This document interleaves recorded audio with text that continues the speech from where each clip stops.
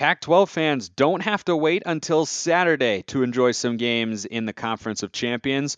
Thursday, Arizona State takes on NAU, and Friday, Colorado plays TCU in Boulder. So what should we look for in each of those games? Let's go. Locked On Pac-12, your daily podcast on the Pac-12 Conference. It's the Locked On Podcast Network, your team every day.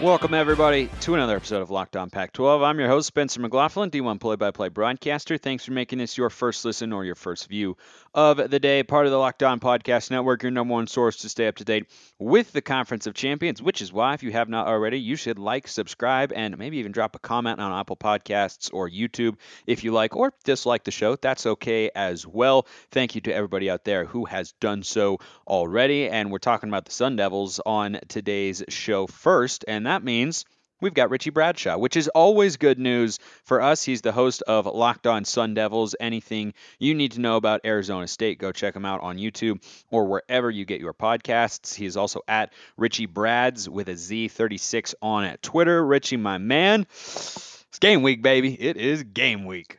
Yes, it is. And we were talking just before the podcast for Arizona State. It is at the time of recording this on Tuesday afternoon. It's just 2 more nights until Thursday night, and we get to kick off against NAU and finally get the season underway. And I could not be more jazzed and excited about a 6-6 season. I think Arizona State might take 6-6 at this point, honestly. Like, that would be all right because that means you've avoided disaster. It could, however, also mean that the school gives Herm Edwards another year or two. I don't know what his contract looks like, but that's a conversation for another day. But let's go to this game against NAU, an FCS school coming out of the Big Sky, which is a conference that this team, Southern Utah, who I work for, used to be in. They're now in the WAC, but in case you're wondering what that logo is, that is what it is. I didn't even remember that I had that shirt on. I was just in a couple meetings with coaches earlier today, and I looked and I was like, no, I don't think anyone could be offended that I'm wearing that particular shirt. But Big Sky is a good conference. NAU is not one of the better teams in that conference. That doesn't mean you can take them lightly. Arizona would be the case in point of that, losing to them in Tucson a year ago. That was probably the most embarrassing loss in the Pac-12 in 2021. I think more so than Montana beating Washington. Not that that was a great look or anything, right. But Montana is a very good top 20 FCS program. NAU is not. So what should ASU and Pac-12 fans expect in this game, Richie? How do they avoid disaster? They avoid disaster by playing mistake-free football, as like cliche as that is. You got to remember, this is a team that is dealing with a lot of change. The quarterback position particularly is a brand new guy with Emory Jones. He's got 1 year starting experience at Florida. There were times where he was benched last year for poor play. And while I am excited about him, I think he is far and away the best option you have. You can't rule out the fact that he could come out and struggle to start the year. But what you need out of him from this game and week 3 against Eastern Michigan, when, you call those your quote unquote like cupcake games where you're supposed to get your season rolling off to a good start, you need Emory Jones to be at the top of his game and be ready to go. If he comes out and struggles, that is going to be a very bad look for the rest of the year. And within those first 3 weeks, you also have to go to Stillwater, Oklahoma to play Oklahoma State. So when looking at this NAU game, you basically got to come out and fire on all cylinders. That does not mean a 70-7 score. It does mean that you need to come out and look efficient on both sides of the football. That means mistake-free football, nice long drives, whether it ends in touchdowns or field goals. Obviously, you want the touchdowns. And you want to see the defense be able to step up. Like you mentioned, NAU is really not that impressive a team. They haven't been for quite some time, but you can't sleep on teams that have something to play for. And NAU would love to play spoiler a second year in a row and claim the crown as the best team, the best football team in Arizona. Like that is a aspiration that they have. And because of that, I'm 100% not willing to look at this game and say, yeah, Arizona State's going to win by 40. Plus, historically we don't play the spread well. So if you are like a betting guy, just throw down like $2 or $3 on NAU covering the spread, and you might win a little bit of cash there. I think you mean $200 to $300, of course. But Arizona State a season ago, a year in which they finished 8-5, which is very easy to forget. When you talk about the best teams coming into this year in the Pac-12 and where everybody is based on how they performed last year, it just feels like that 8-5 season went right out the window, right? I mean, if either Washington State or Oregon State had gotten to 8-5, I think people would be even higher on them. And I like the Cougs and the Beavs coming into 2022. But what I feel even more confident about it, if they'd been an 8-win team, right? If either one had won a bowl game or one more Pac-12 game, yeah, I would be that much more confident about it. But Arizona State just feels like this big wild card, right? It just feels like you could have enough talent that's been brought in via the transfer portal, certainly not in the high school recruiting class, but you can have enough talent that's come in via the portal to maybe be a 7 to 9 win team again, somehow, some way. But you could also have one bad loss in there. Things start to spiral. Maybe Herm gets fired in the middle of the season. The betting markets have him as the odds-on favorite to be fired first in the Pac-12, and things could go downward, and it could be 3-9. Like, it's the biggest range. All these teams I've done schedule predictions for. I think a reasonable way to approach that is say, they're kind of in this 2-game range, because the difference between 6-6 and 8-4 is a last-second field goal that does or does not go in, and maybe one interception, right? And there's an element of randomness to all of that if you're looking at it from a gambling and prediction standpoint. But Arizona State, I think, has the biggest variance in what they could be. I could see them going 3-9. I could see them going 8-4, and I do not feel that way about any other team. I think USC is 8-10. I think Oregon's 8-10. I think Utah is probably 9-11, maybe even 12 if everything goes right for them. I think Arizona's probably in the 1-3 range, maybe 4, but probably 1-3. But ASU, it's such a wild card, and I'm interested to see in these FCS games that are, essentially bye games where Arizona State is paying. And last year they played Southern Utah actually and beat them 41-14. They get overlooked a lot by fans because, it's just an easy way to get a win on the schedule, and it's important for the FCS teams. They need them and whatnot. But I think there are a lot of things you can look for in these sorts of games, like you've been talking about. If Arizona State is going to be closer to 8-4 than 4-8 this year, I think this is a good place to start and just get some confidence and continuity rolling for a team that has a lot of fresh faces. Yeah, absolutely. It's definitely going to be about figuring out that continuity, like you just said, because there's so much change. You lost 16 players to the transfer portal, and not just like small name players. You lost 5 wide receivers. You lost your starting quarterback, a running back, several offensive linemen, tons of players on the defense. You also had a lot of guys run out of eligibility and or go to the NFL. There is so much change. And in one sense, it's absolutely terrifying. And you sit there and, like you said, you could easily wind up with a sub 500 record.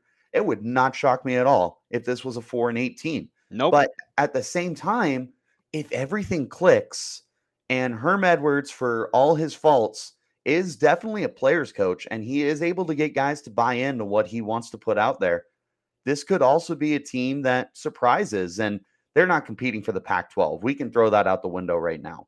But they could be a team that pulls off a couple upsets. A little while ago, if you remember, we were on here, I had Arizona State upsetting USC on the road, and I doubled down on that prediction when I was going through my own. But I will tell you at the same time, like, they're going to drop some easy games. Like, I have them losing to Washington.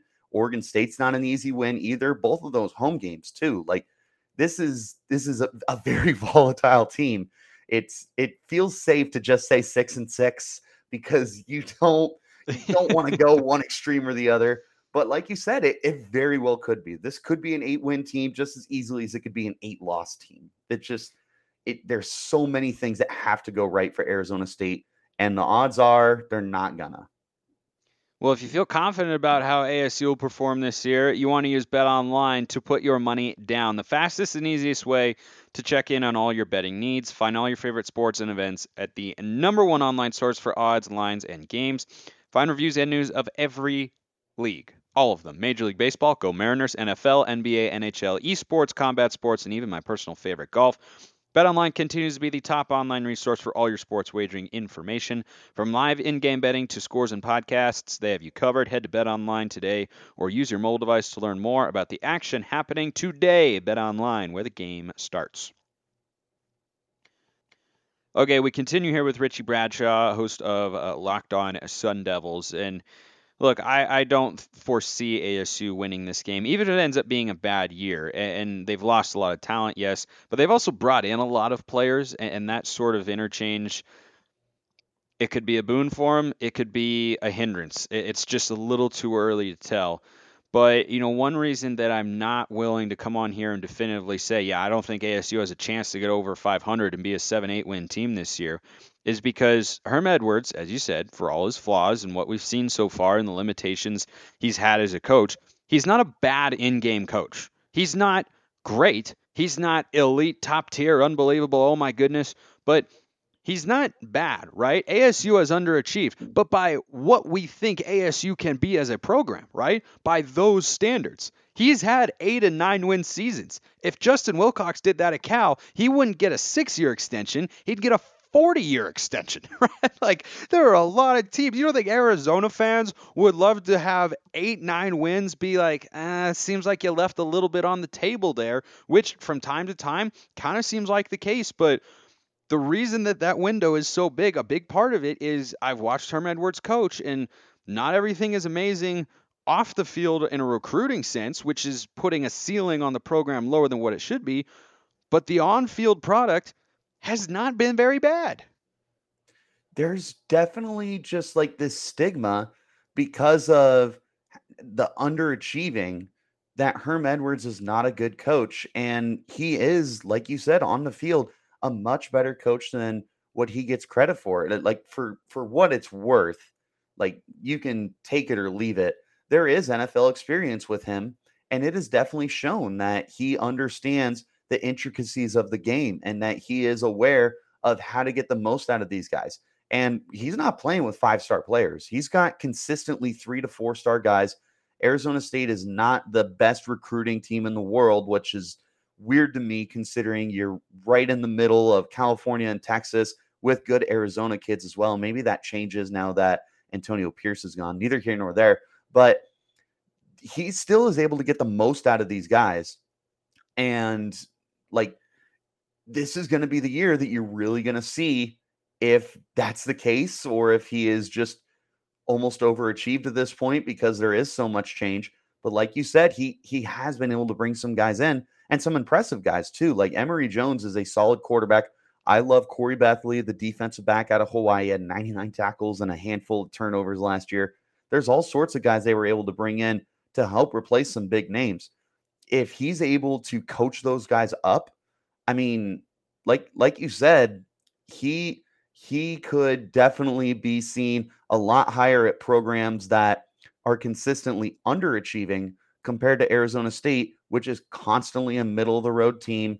It's pick a lane. Look, are your expectations an 8-win season or your expectations just to get to a bowl game? Because Herm Edwards has found a way to do both. So I love Herm for what he is.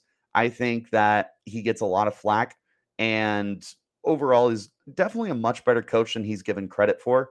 But again, he's not Lincoln Riley. He's not Kyle Whittingham, but he's still a pretty darn good coach, especially for Arizona State standards. Yeah, and Emory Jones coming out of high school was a high 4-star and was starting for a team last year and had inconsistent play that ended up firing their staff because things did not go the way that they were supposed to. And you lose Jaden Daniels. I think that sucks because I really liked him and thought he was a talented player, and he was also a pretty highly touted recruit. But do I think you're downgrading with Emory Jones? A little, yeah. But is Emory Jones a slouch who doesn't know how to win football games or who doesn't have any physical talents or the ability to be solid at the quarterback position? Also, no. Exactly. And so I think that the potential is there. That's another element of the wild card, right? I mean, if you had Arizona State's quarterback room looking like Colorado's maybe or or Cal's, for instance, and we'll get to Colorado a little bit later in the show because they've got a game coming up on Friday against TCU that has a fascinating gambling component to it. But if it looked like that, then I would struggle to pick ASU going above like 5-7. But having Emory Jones there, to me, is at least mildly. It's not intensely reassuring if you're an ASU fan, but to me, it should be mildly. And I think that in this game against NAU, he has a chance to show, the sort of quarterback that he's capable of being. And one thing with these FCS opponent games for a team like Arizona State is it's getting you ready for the big time games, right? They have Oklahoma State in Stillwater next week and a chance to completely flip the narrative on Herm Edwards' tenure and the season writ large here in 2022. So what do you want to see ASU work out or get in shape the most as they prepare for Oklahoma State next week, this Thursday against NAU? I think the biggest thing I want to see is finding an offensive identity early. You have been a great running team over the last several years, even dating back to like the Taylor Kelly days and the Mike Bercovici days.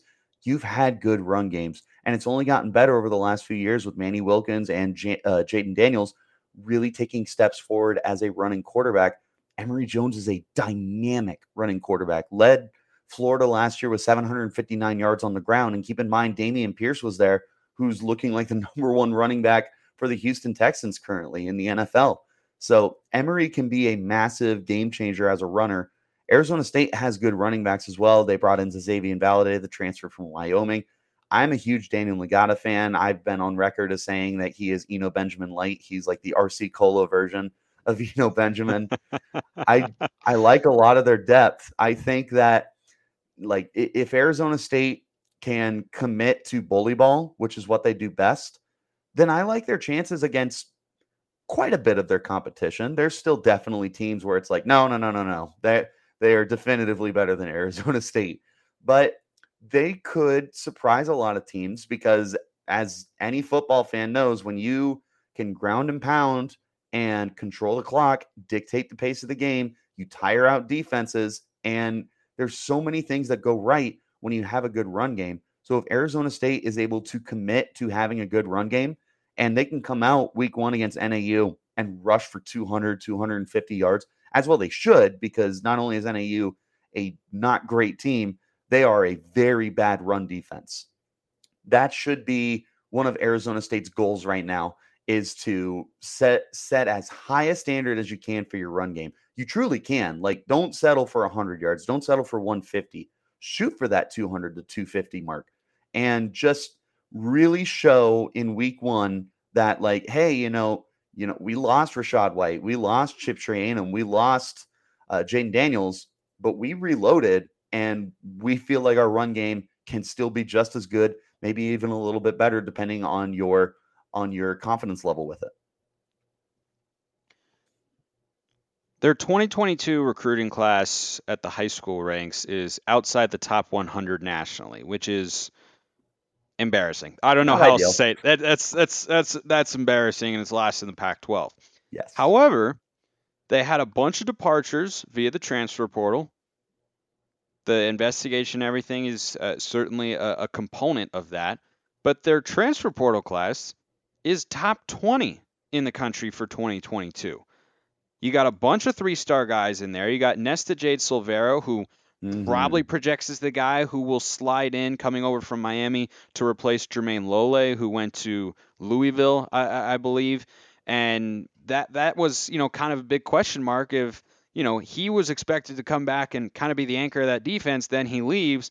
But Jade Silvera is a guy who might be able to slide in and at least be solid and productive for them right away. But of the newcomers, just looking at the rankings, Nesta Jade Silvera is one guy who stands out. And then their top recruit from the high school ranks, Tevin White, is another name that obviously pops because he's their only 4-star in the class of 2022. How much do you expect those two guys to contribute, or do you think there'll just be a little bit more of rotational players?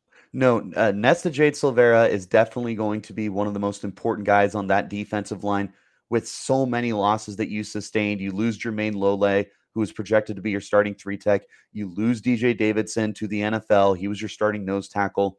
Jade Silvera is going to be rotating between those two positions on the inside, and he's such a big and strong guy at the point of attack. And I feel like if he's just able to control the line of scrimmage, I'm not looking for 5 to 6 sacks out of him. I'm looking for a guy who's going to keep my linebackers' jerseys clean and allow them to get into the backfield to stop opposing run games. He's going to be incredibly important, especially because this is a defensive line that's reloaded. It doesn't help you just lost Michael Matus for the year with an ACL tear, but you do have good linebackers with Kyle Sully and Merlin Robertson back this year. They're good run defenders. They're good in space. If you have a big defensive tackle, nose tackle kind of guy like Nesta Jade Silvera, you're able to make life a lot easier for you. On the offensive side, Tevin White, I expect he's going to be a big part of this run game. He's a pretty big dude. He's like 6 foot, maybe 6'1", about 215, 220 pounds. He is your biggest running back and definitely has that downhill style like mentality. And that is definitely a change of pace because Valladay is a very good balanced runner. Nagata is a hard nose between the tackles guy. You got a few other guys there, Deontay Elliott and Charles Hart the third, and George Hart, not Charles. George Hart the third is also a guy that they're going to want to get involved. But Tevin White definitely brings a different element here with a little bit more bully ball mentality. And because of that, and Arizona State also loves using 3 running backs. Daniel Nagata last year as a third back still had, I think, 56 carries. I would not be surprised if Tevin White ends up being that third back for you. And they're also going to want to use him to potentially be the future. Valladay should be gone after this year for eligibility's sake. And if Nagata has a good enough year, he could depart for the NFL. You're going to want to see what you have with Tevin White. And quite frankly, I think that there's a lot of good things that could come with Tevin White this year and the future.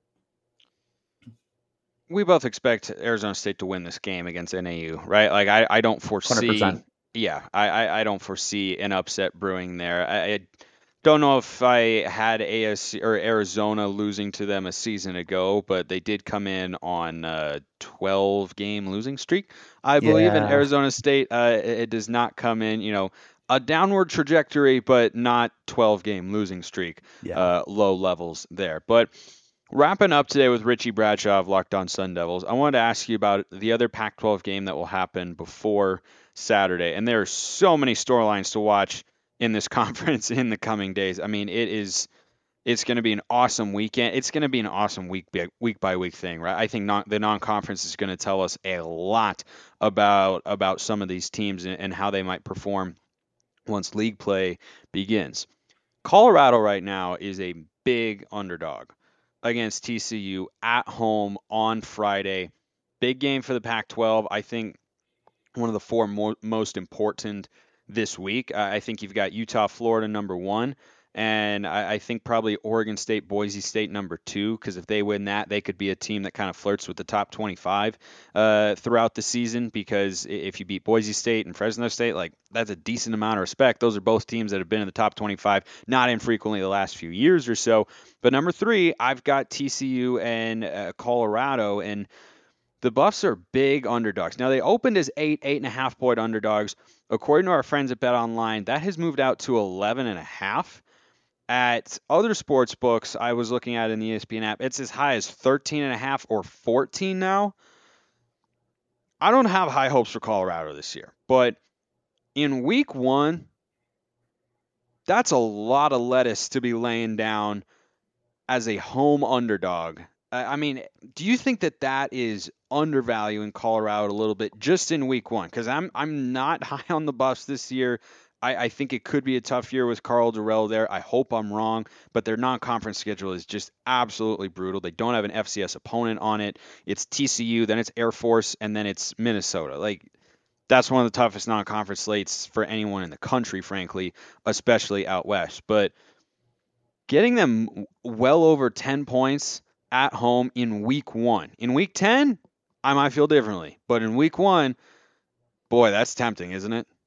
Oh, 100%. I was telling you before the show, we had some interesting conversation I'm going to bring up here in a second. One of the things is, like, Colorado really played some tough games last year. People forget that they took Texas A&M down to the wire. It took 10-7. It was 10-7. And A&M didn't take the lead until a few minutes left in the game on an Isaiah Spiller wheel route that, quite frankly, was pretty well defended. Colorado is not going to roll over on their backs for anyone this year. I think they are like they're definitely going to be one of the lowliest teams in the Pac-12. But like you had mentioned before, is when you're playing those first couple weeks of the year and you don't know that you're bad and you feel like you have something to prove, Colorado could come out and surprise. And TCU is not the program they were 10 years ago when they were consistently top 15 to top 10 in the nation. That kind of spread makes me very intrigued with Colorado. And I like some of what they have. I do really like Brendan Lewis at quarterback. I think that he wasn't the most impressive player in the world, but I think there was a lot to build off of there. And I like the guys he's throwing to. RJ Sneed, they bring him in as a transfer. They have Montana Luminous Craig was a guy who they're very excited about as well. I love their tight end, Brady Russell. I think that their offense could find a way to put up some points in this game. The problem is that defense is basically brand new. You lost so much, including the secondary, where you're projected to have 3 redshirt freshmen starting right now. So it's definitely a game where, should they lose? Yes. Should they lose convincingly? On paper, yes. Will they? I don't think so. And I think that they're going to be a problem for most teams this year. Again, that's not necessarily going to result in wins, but I think that they're going to be a team that's a lot tougher out than people think. And I like them to cover that spread, especially the 13.5 to 14. I would throw some money down on that. Yeah, and TCU's got Sonny Dykes now, so they're incorporating a new staff. And how often are new staffs in week 1 as sharp as you expect them to be late in the year? Even if I was watching College Game Day on Saturday, because what else is on my TV on a Saturday morning in the fall than College Game Day? I was going to say, who cares at that point? Give me any college football. Yeah, I know. But I was watching it, and there were some guys on there asked about a dark horse pick to win the Big 12, and a couple different people said TCU. Like, that could be a dark horse option. And I don't think it's necessarily a ridiculous thing to assert, right? The program has reached very high levels. They've knocked on the door of the college football playoff once or twice. They can win at a very high level. Maybe they could do that this year. I haven't studied them extensively at this point in time. But think about it like this. If you have a new coach, let's say they are a dark horse to win the Big 12 and they're an 8-9 win team. Does anyone think that new staff and the players they've got there are going to perform at the same level in week 1 as they will be in week 11? The answer generally is no. And in the NFL, the best coached teams play their better football later in the year or early in the year when they've had a bunch of time to prep. But in college, I think because you're dealing with kids, it's not as easy to have your team humming at a high level. But heck, look no further than Utah. Utah at the end of last year versus the first 3 weeks, that's a completely different football team. And that's with one of the most veteran, talented head coaches in America. I think you're asking a lot to say Sonny Dykes in game 1, even if he has a good year, is going to go on the road. Those fans in Boulder, by the way, they're going to pack the stadium and they're going to be loud. It's a really underrated home environment. Yeah, yes, it is they are very, very passionate out there in Boulder. Like, you think of the best home environments in the Pac-12, you probably have Washington in there, Utah, Oregon, USC. Colorado's right there in the mix, maybe a hair below, but they can get. I just think that's asking a lot of TCU to go in there and win by 2 touchdowns or more. Cannot wait for it all to get started. I know my man Richie Bradshaw, the host of Locked On Sun Devils, cannot either. They take on NAU this Thursday on Pac-12 Network, Colorado and TCU. I believe that game is on ESPN. I might need to double check that, which I'm going to right now because I don't want to mislead people who are relying solely on me. It is on ESPN, 8 p.m. Mountain Time. So that's 7 o'clock Pacific Time. So depending on where you are, I know you'll be watching. I'll be watching. Can't wait. Richie, thanks for coming on, man. Absolutely. That'll be some good old-fashioned Pac-12 after dark, and I am here for it. Yes, indeed. I appreciate everyone listening. See you next time, and have a wonderful rest of your day.